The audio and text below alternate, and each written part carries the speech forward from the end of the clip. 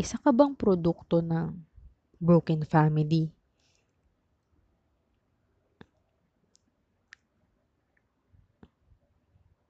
Sa kaliwa si nanay, sa kanan si tatay.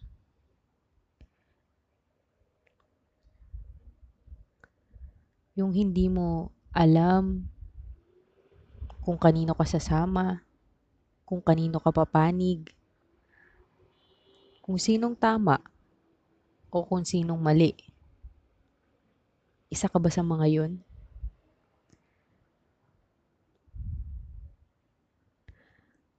Magandang gabi sa ating mga listeners. At ito ang pag-uusapan natin ngayon, no? Ang broken family.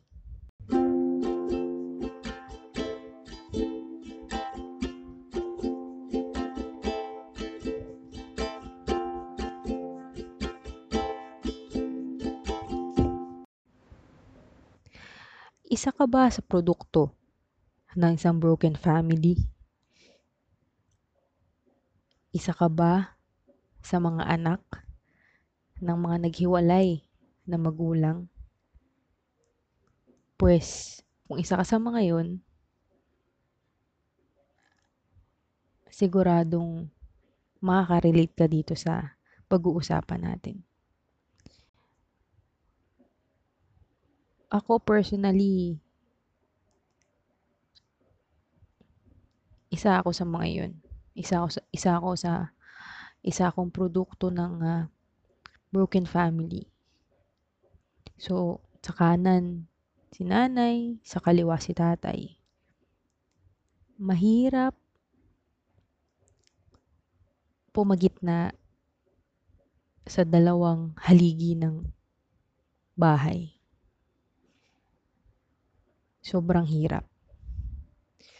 So, bakit nga ba nagkakaroon ng broken family? Bakit? Bakit mayroong produkto ng isang broken family?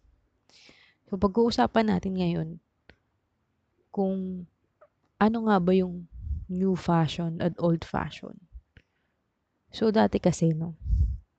Dati nung way back 1950s, 1900s, ang pagpapamilya kasi, hindi siya yung magtatapos muna ng pag-aaral, may goals, ganun. Dati kasi, 14 years old, 12 years old, pwede ka na mag-asawa eh. Bakit? Kasi ah, hindi ganun napapansin yung education before.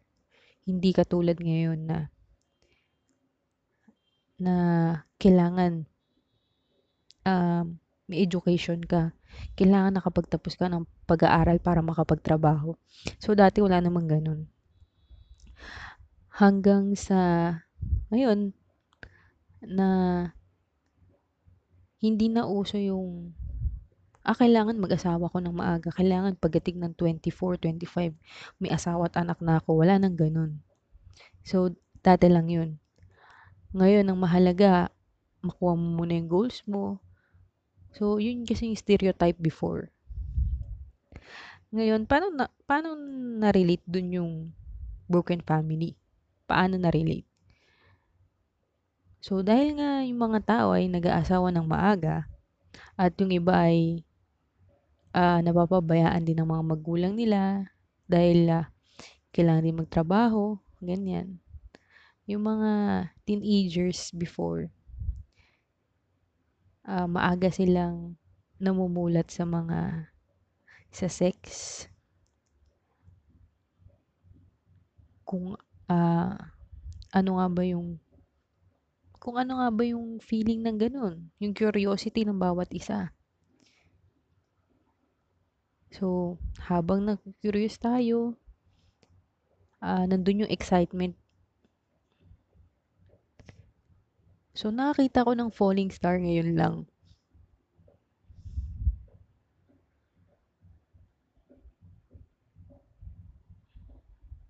Okay, nag-wish lang ako. Nakakatawa dahil ngayon lang ako nakakita ng falling star. Grabe, ang ganda. Tsaka parang sobrang lapit niya. Anyway, back to the topic. So, nangyayari ang broken family dahil sa maraming rason. Isa sa mga rason na yun ay ang pag-aasawa ng maaga, pagkakaroon ng teenage pregnancy. Teenage pregnancy, alam naman natin na kaya nagkakaroon ng ganun dahil sa curiosity eh. Dahil sa mga nakikita natin sa social media, sa TV, kaya tayo nagkakaroon ng teenage pregnancy. And then, pangalawang reason kaya nagkakaroon ng broken family is nawawala na yung love ng parents mo or ng mga magulang sa isa't isa. So, na-outgrow nila yung isa't isa. At pangatlong rason naman ay third party. So, nagkakaroon ng ibang karelasyon yung isang tao. So, ganun, no? Para sa akin, yun yung tatlong rason kaya nagkakaroon ng broken family.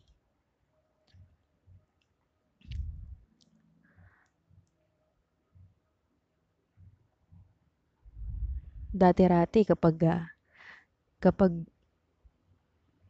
broken family ka or galing ka sa broken family, parang hiyang-hiya ka eh, na parang, oh, asan yung parents mo? Asan yung mama at papa mo?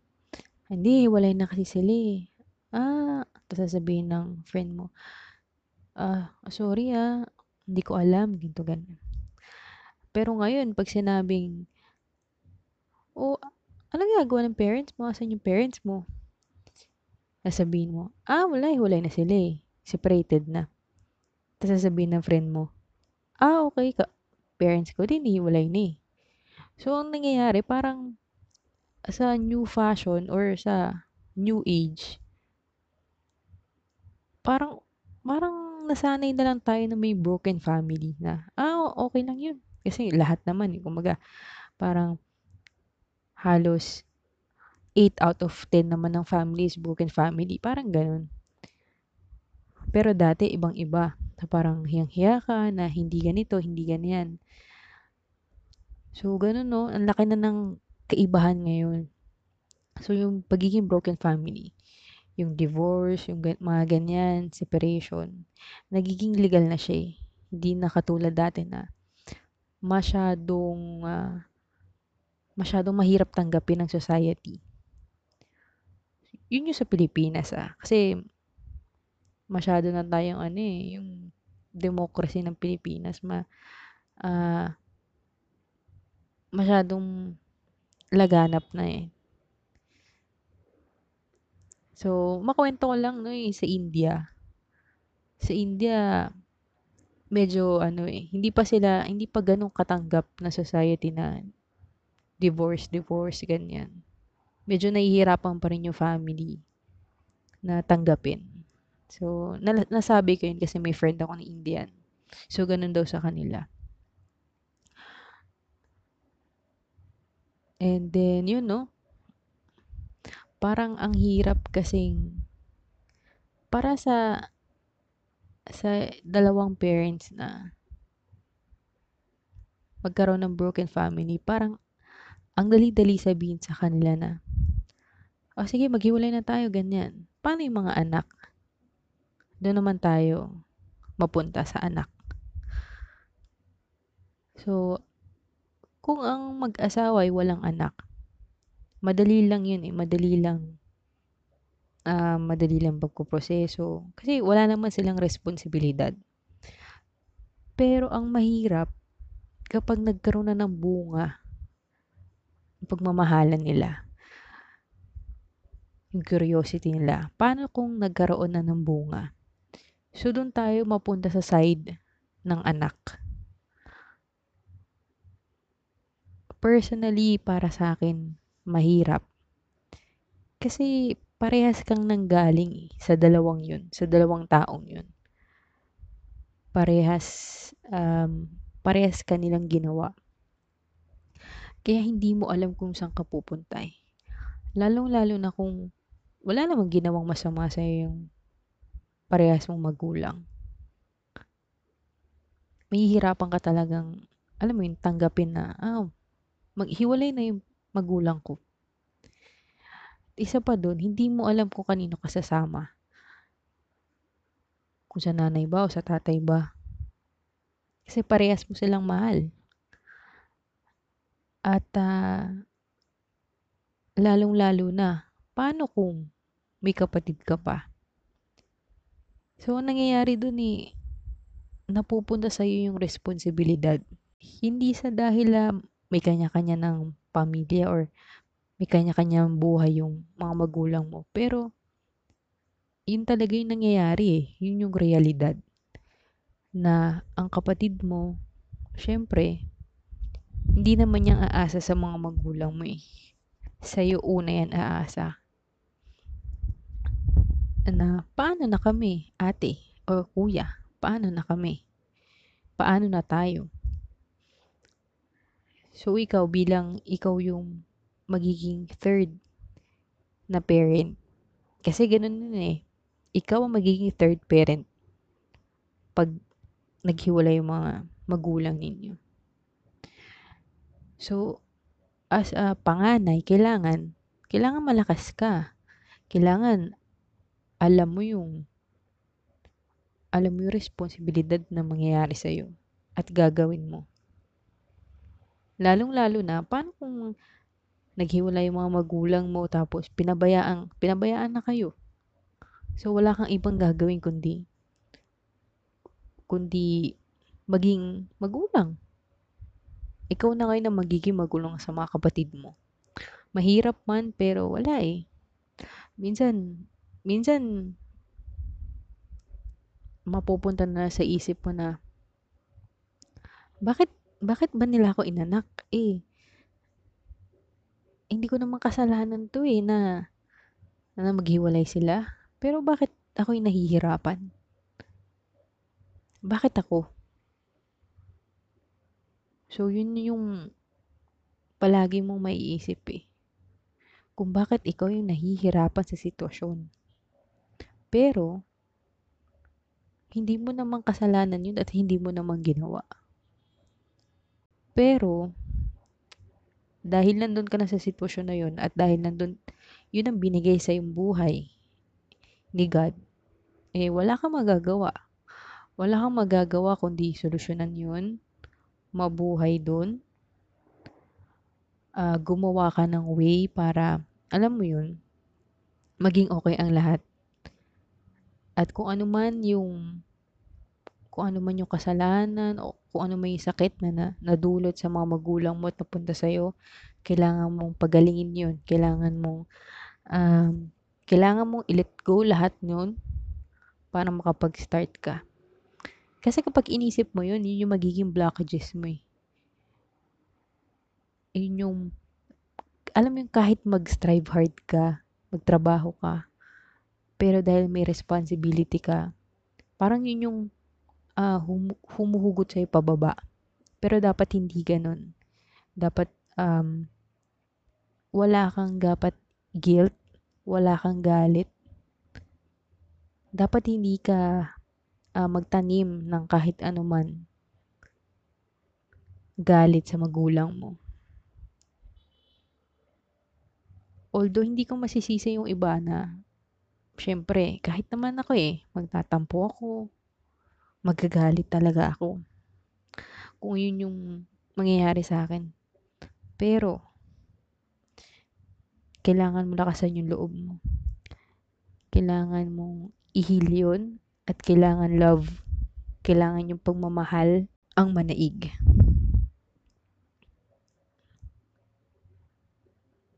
So, mapunta naman tayo sa side ng magulang. Ayaw naman talaga nila nahihirapan yung mga anak nila. Pero, dahil meron pa silang ano mo na yun, alam mo yun na meron pang unfinished business ang kanya-kanyang tao. Unfinished business, ibig sabihin, hindi pa sila tapos sa growth ng bawat isa.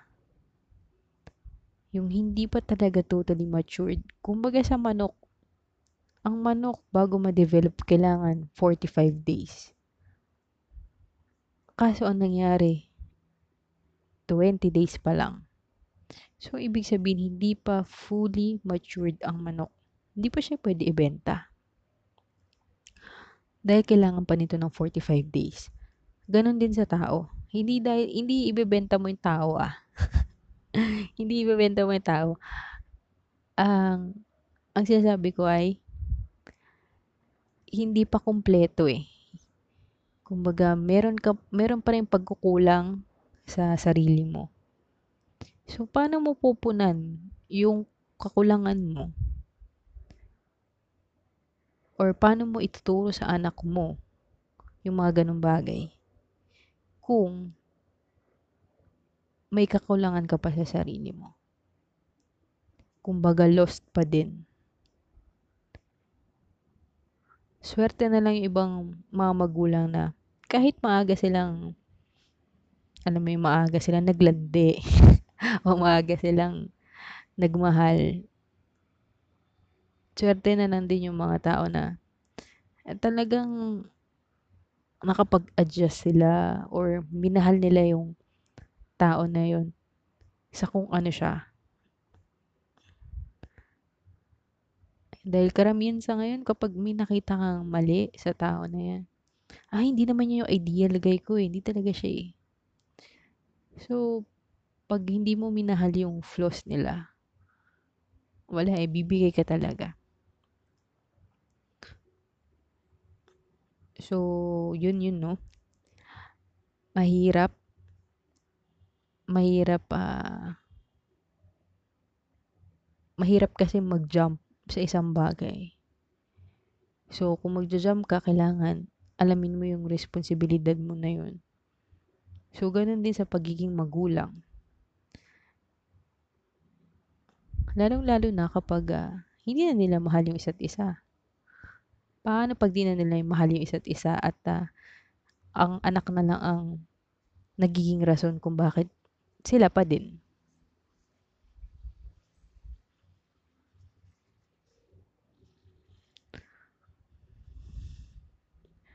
So, yun lang yung unfair side para sa mga magulang na kailangan lang nilang mag-hold on. Kahit di na nila mahal ang isa't isa, kailangan lang nila mag-hold on dahil sa mga anak nila. Hindi sila magkakaroon ng freedom dahil iniisip nila yung mga anak nila. Yun yung tinatawag na responsibilidad, na kailangan unahin yung responsibilidad. Kailangan unahin nila yung feelings ng anak nila. Kailangan ganito, kailangan ganyan. Kaya yung iba, pag lumaki na yung mga anak nila, tsaka sila naghihiwalay. Kasi sa point na yun, marunong nang makaintindi yung anak nila na feeling nila maiintindihan na nila ng anak nila na wala na hindi talaga nila mahal ang isa't isa at kailangan nila na freedom. Kasi pag bata pa, mahirap i-explain sa bata na ganito, ganyan, na hindi ko na mahal ang tatay mo, hindi ko na mahal ang nanay mo. Mahirap eh. Mahirap at magkakaroon kasi ng, alam mo yung trauma yung bata, na ganito, ganyan. Na baka, ganun din yung mangyari sa kanila pagtanda. So, kailangan lang talaga ng maayos na communication. Kasi, tsaka, magandang explanation sa mga bata para maintindihan nila yung side ng parents din.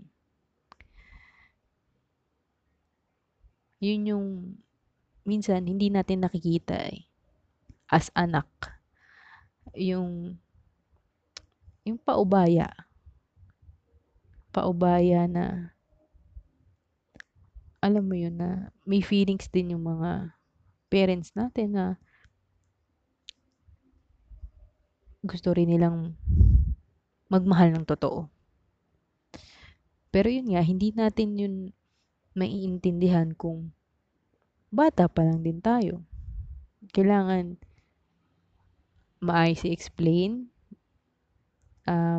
magkaroon tayo ng magandang komunikasyon sa ating mga magulang. So, tatalakay na natin yung side ng parents, no? At saka yung side ng anak.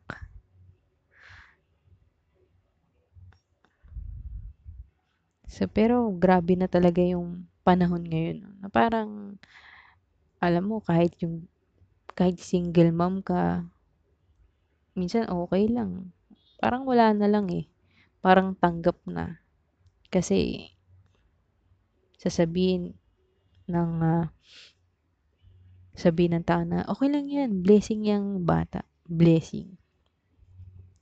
So, parang unti-unti na siyang tinatanggap ng society. Pero may part na, dahil sa sobrang hirap ng buhay, yung iba sobrang tagal na mag-asawa.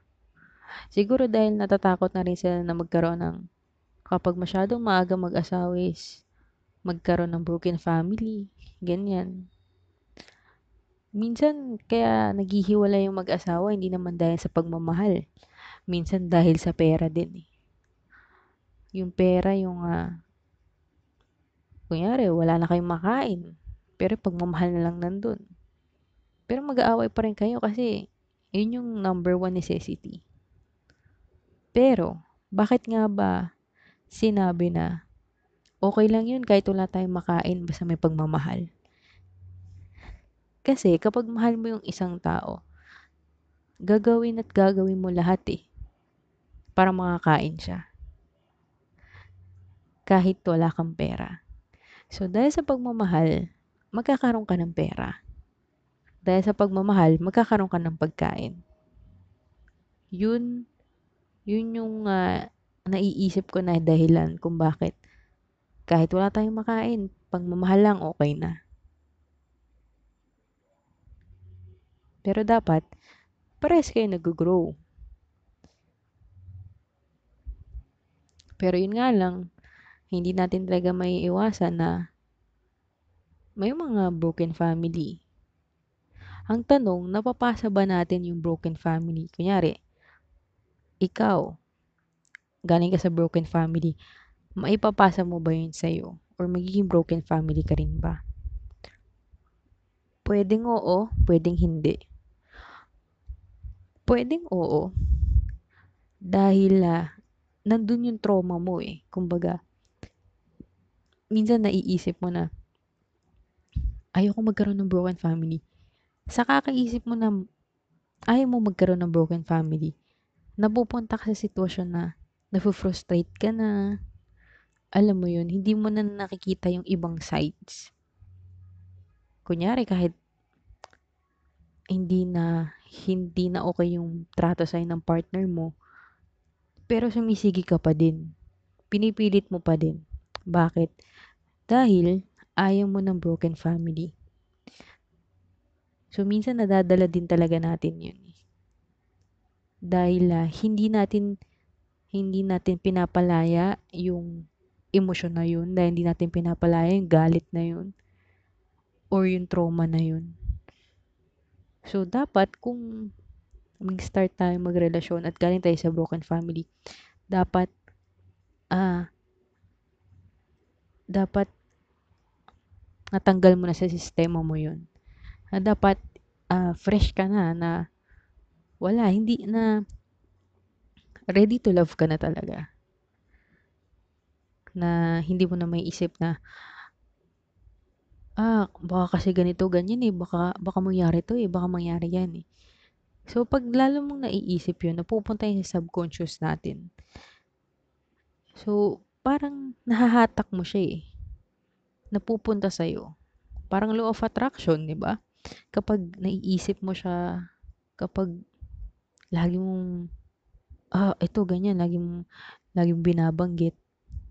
Ibig sabihin, parang na-attract mo siya. So, ganun lang din yun. No? Payo ko lang sa mga tao na ganun na may trauma, pagkakaroon ng broken family, palayain nyo muna yung inner kid diyan sa inyo na nasaktan, nagkaroon ng trauma, palayain niyo muna. Kailangan malinis kayo habang makikipagrelasyon kayo sa tamang tao. Dahil yung tamang tao na yan, pupunta yan sa'yo eh. Yan na mismo yung pupunta sa'yo kapag ready ka na. At yung taong yun ay pupunta sa'yo kapag nasa tamang lugar ka na, sa tamang edad, hindi sa tamang edad na nasa matanda ka na ganun. Hindi. Tamang edad, ibig sabihin ay alam mo na yung mga responsibilidad mo. At kilalang kilala mo na yung sarili mo. So, yun no. Yung topic natin ngayon ay hindi lang para makita yung sides ng pagkakaroon ng broken family. Yung topic natin ngayon, parang kailangan din natin makita na may mga rason kung bakit nangyayari yung mga ganung bagay. May kanya-kanya tayong struggle sa buhay. Ikaw bilang anak, ang mga magulang mo. So, kumbaga kung saan sila masaya, hayaan natin sila. Kumbaga, work on yourself na lang. Pero, mahalin mo pa rin sila. Mahalin mo pa rin yung mga magulang mo kahit ano pang nangyari at kahit ano pang mangyari. Totoo nga yung sinabi nila na magpasalamat ka pa rin dahil binuo ka nila. So, yun. I mean, kahit hindi na gano'n yung trato mo sa kanila na parang sobrang motherly tsaka fatherly figure, kahit bilang kaibigan na lang, turing mo sila na parang kaibigan na kakamustahin mo, kakamustahin ka. Sobrang mahalaga yun. Sobrang mahalaga maging grateful. Grateful dahil nakilala mo sila at binigyan ka nila ng buhay. At kung may mga listeners man tayo ngayon na andun sa point na kakahiwalay lang ng parents o maghihiwalay yung parents, be strong. Be strong. Alam mo yun, huwag ka susuko. At kausapin mo ng maigi. Kumbaga, kausapin mo na mabuti yung nanay mo, tatay mo. Tanungin mo kung ano ba yung rason. Intindihin mo sila. At kung yun na talaga yung desisyon nila, let them go. Pabayaan mo sila. At suportahan. Mahalaga, suportahan mo yung desisyon ng mga magulang mo kung yun talaga. Kung dun sila sasaya, dahil kailangan din nila yun na okay, naiintindihan ng anak ko yung sitwasyon ko. Sobrang nakakagaan yun ng loob para sa mga magulang. Ikaw, alam ko mahirap. Mahirap na di kayo buo. Pero wag mo iisipin na ano nang sasabihin ng friends ko o naiinggit ako dahil sila buo kami hindi. So, wag tayong maging close-minded. Isipin na lang natin na parehas lang naman kami. May nanay siya, may tatay kami. Pero, ang mahirap lang dun, or ang pinagkaiba lang ay, hindi na sila para sa isa't isa. Pero as long as napupunan yung pagmamahal, huwag mong hayaan na magkaroon kayo ng gap ng parents mo. Kausapin mo pa rin sila ng kausapin, or keep in touch lang. Basta ang pinakamahalaga sa lahat magkaroon kayo ng communication. At kailangan mo lang din talaga ng time. Time para makapag-heal, para malabas mo lahat ng inis, ng galit. Kailangan mo lang yun din ilabas. Kumbaga, kailangan mong patawarin. Forgiveness para sa sarili mo. Forgiveness para sa mga magulang mo. So, love and forgiveness. Yun yung pinakamahalaga sa lahat.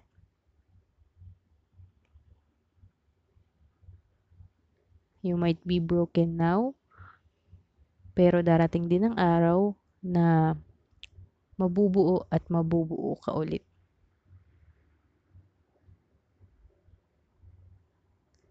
Basta i-release mo lang yan, let go mo lang lahat ng nararamdaman mo ngayon. Magiging okay din ang lahat.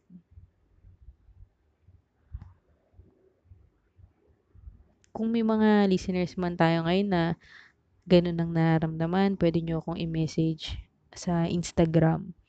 So, ilalagay ko na lang sa description kung ano yung Instagram page ko kasi hindi pa rin ako nakakagawa hanggang ngayon. So, ilalagay ko na lang yun.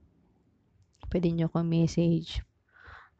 Pwede nyo akong sabihan ng mga saloobin nyo about dun. At kung may maitutulong ako, kung may advice ako, pwede ko kayong kausapin. So, ready lang akong makinig. So, yun lang, no? Maganda lang dahil na-explain natin yung bawat sides ng magulang at ng anak. So, yun lang. At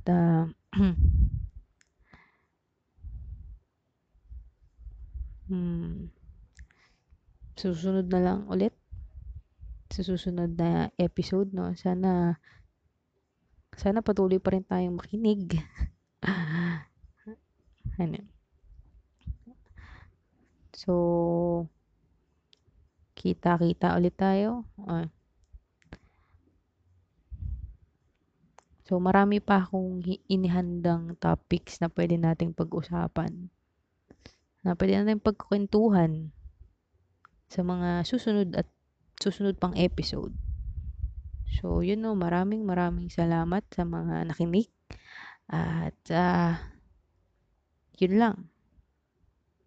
Paalam.